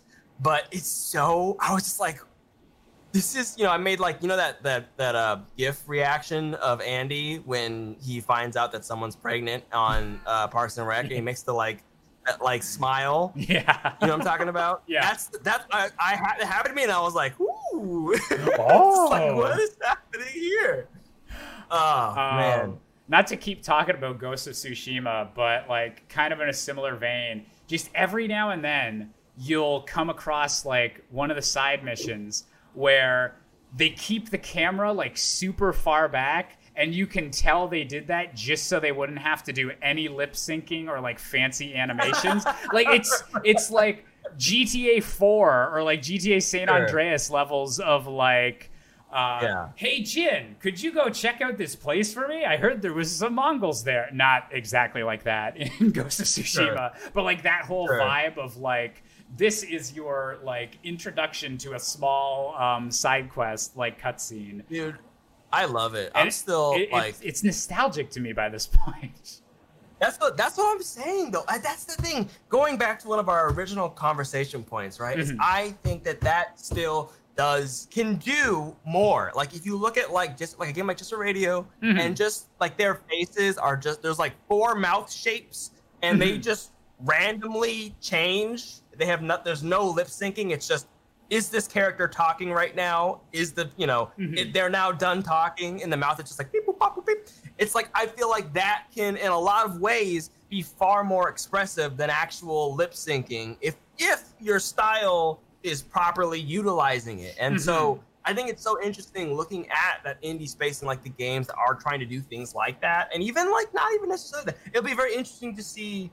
It hasn't happened. It probably won't ever happen. But it'd be really interesting to see if we get more of that like A-tier game that actually like makes an impact, that could use those kinds of aesthetics to simplify and shrink the like artistic load. Not to say that it's easier, but just like physically less complicated models and animation. But still have the same scale in terms of the size of the game and like how much content is in it. It'll be really interesting to see if that space gets developed with technology being more accessible and like as we were talking about, the greater diversity of people buying games. Yeah. It's like, hey, if we make, if we're Ubisoft or whomever, EA, Microsoft, and we're like, why don't we just make a fucking Stardew? Yeah, exactly. It doesn't have to be as big as Animal Crossing. It doesn't have to be as big as fucking, any of our big tentpole games. There is no way that Electronic Arts hasn't looked at how much money Nintendo must be making off like Animal Crossing New Horizons and like doesn't want in on that. Like there's there's definitely an audience for like these types of games and for more diverse kinds of games. Yeah, no, absolutely. And I will be shocked if we don't start seeing more games, or at the very least more of these big companies basically buying, as they do, buying other companies and saying, you guys are making our, you're our Camelot. You're gonna make all of our Mario sports games, but like what or whatever. Oh, see what? That is one thing I want the games industry to eventually get from the film industry. I know it'll never be like an exact comparison, but like the fact that the film industry has like, if you do a really good indie film, like the big companies want you like directing like a blockbuster or one of like their middle tier movies, like like Taika Waititi and like Ryan Coogler and stuff like that on the MCU. And so like I kind of wish that would happen a bit more in games, where like that's what happened with People Can Fly, and then they got fucked over. Yeah, like as long as I want it to happen without like games industry shittiness happening. But like literally exactly. like Toby Fox like kicked ass with Undertale. Like Toby Fox like should have had game companies like showing up on his front door and saying like, we will give you like $50 million to do whatever you want to do, just like we get to publish it. Like don't take creative control. But like I hope that becomes a thing, like bigger companies funding like projects like that from successful indie creators. I think that would be it's kind of so in some ways that sort of happens because like and I don't know how similar it is across the other two, but Microsoft Game Studios basically more or less does that with like certain indies like Ori and the Blind Forest. Moon Studios got like just so much support from Microsoft Game Studios because they published with them. Yeah, well, that's why, like, you think about you think about Ori, and you're like, I know this is an indie game, but what the fuck? Yeah. It's so beautiful. Yeah, they had the budget to go above and beyond. Like, give all the polish. The fucking music. It's like a full orchestra. It's fucking insane. And so, you know, when you think about even just looking at, like, Killer Instinct, right, which is also, like, in-house Microsoft, it's like these games basically seem like they have the same budget, which is insane. And maybe they did. I don't know. But it's kind of thing where like, no, I totally agree with you. I think we need to see more of that. And I would like to see it. I would like to see it not just to have that happen, but I think you're kind of referencing this, but to have it happen explicitly. Like we are backing these people. We are backing this person. We are backing this org. Like we are backing them. We are here saying, look, yes, we want to put our stamp on this, but it's only because we believe in it and we just want a little cut of whatever the fuck they're going to make. Because whatever the fuck they're going to make, it's going to be worth it. Yeah, like that might just be like a difference in like optics or something, but I think it does like sound better to be like, we really fucking like what Toby Fox or like what team whatever is doing. Like we want, we believe in that and we want to support like up and coming game developers, rather than being like, oh, Toby Fox made a good game, okay, we want to buy you as an Xbox studio now. Like that's still good because obviously like they're getting to make great games with it, but like I would like them to be able to like keep their identity as much as possible as well, I guess. Yeah, I mean, I think that there's room for that, especially because you're looking at like part of the reason I think that maybe that doesn't happen, or we don't know if that happens. Is because of how fluid like employment is, and as well as like project assignment seems to be, where it's like, you know, I don't follow everybody, obviously it's impossible, but I follow a good handle of like devs, and some of them are indie and some of them are at like AAA companies, and it's, you know, you kind of just go, you just like, okay, you're done here, we need you on this, now you're doing this, you're working on that, and you read all these stories about how games go from like 4 people to 20 people to 100 people to 500 people, all the way back to like 15 people. And you're like, how, you know, and so if these big companies, they're this massive umbrellas, they have all these smaller companies where they mix and match, they move people around, you know, I can imagine that it's hard to be like, okay, well, I don't know, Samantha and George, you're going to work on this like weird B budget, like Jet Set Radio clone.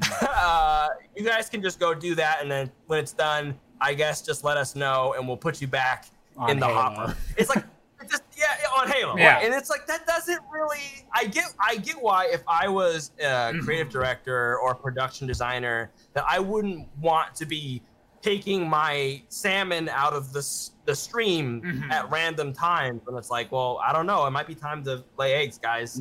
So I get that, and I think that like what you're kind of talking about would be a solution of just like, look, we think these people got their shit together, we're just gonna back them. You guys do your shit, we'll pay your salaries, go nuts. or whatever. Just Yeah. like, here's $100,000. Like this, right? Yeah, Like, yeah. here's your salaries for 2 years. We want this percent. End of story. Give us a game, please. You're right. Give the people a game and us a little bit of money. Yeah.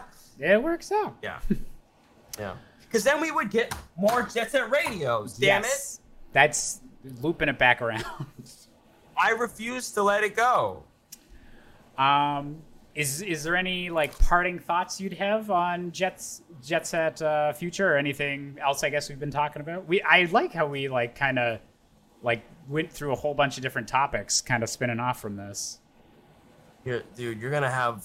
I'm gonna say it. I'm gonna pull my ego out. You're gonna have a hard time getting that kind of fluidity from anyone that's not me, Josh. Yeah, no.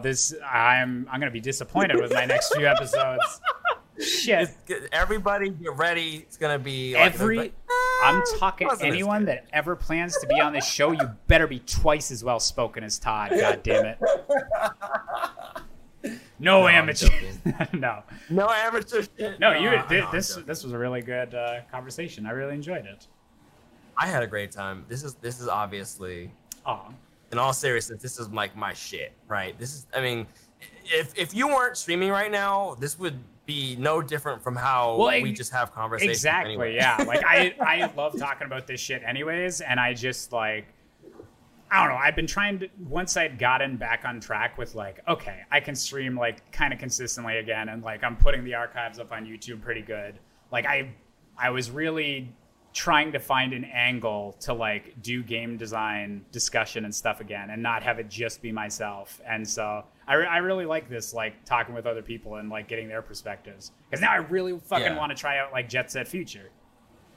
Dude, fucking do it. It's dope. I don't know. That game, we really didn't even get too much into the mechanics, which is fine. We don't have to. I think it's one of those games where like you'll start playing it and you're like, okay, I get it. I get how this game works, and I'm into it. Or you'll be either I'm into it or I'm not into it. But it's one of those things, I think, with a game like Jet Set Radio Future, where it existed, it was born in a time with no contemporaries, and it continues to have very little contemporaries outside of the ones that explicitly reference it as a source of inspiration. Like, you look at like Neon Tail, if you look at Lethal League, you look at what's it called? Fucking Hover, Revolt of Gamers. If you look at the last one I'm trying to think of, the Xbox One, Sunset Overdrive. Yes. Yeah. All of those games, you can see the Jet Set Radio in them. You can see it. Yeah. You can, and for some of them, it's explicit. Like Hover literally has, what's his name? Hideki Naganuma on the track. Like, he literally was like, I worked on this game as as soundtrack. Like, he made like 3 tracks of the game or something like that. Yeah. So it's one of those things where it's like, this game has like, the genre can't escape this game. Yeah, like, it's so influential. It's that influential, and it's that. That shit is just fucking inspiring. Yeah, no, like it really is. Without being something as massive as a Zelda, as a Mario, I think like you can look at games like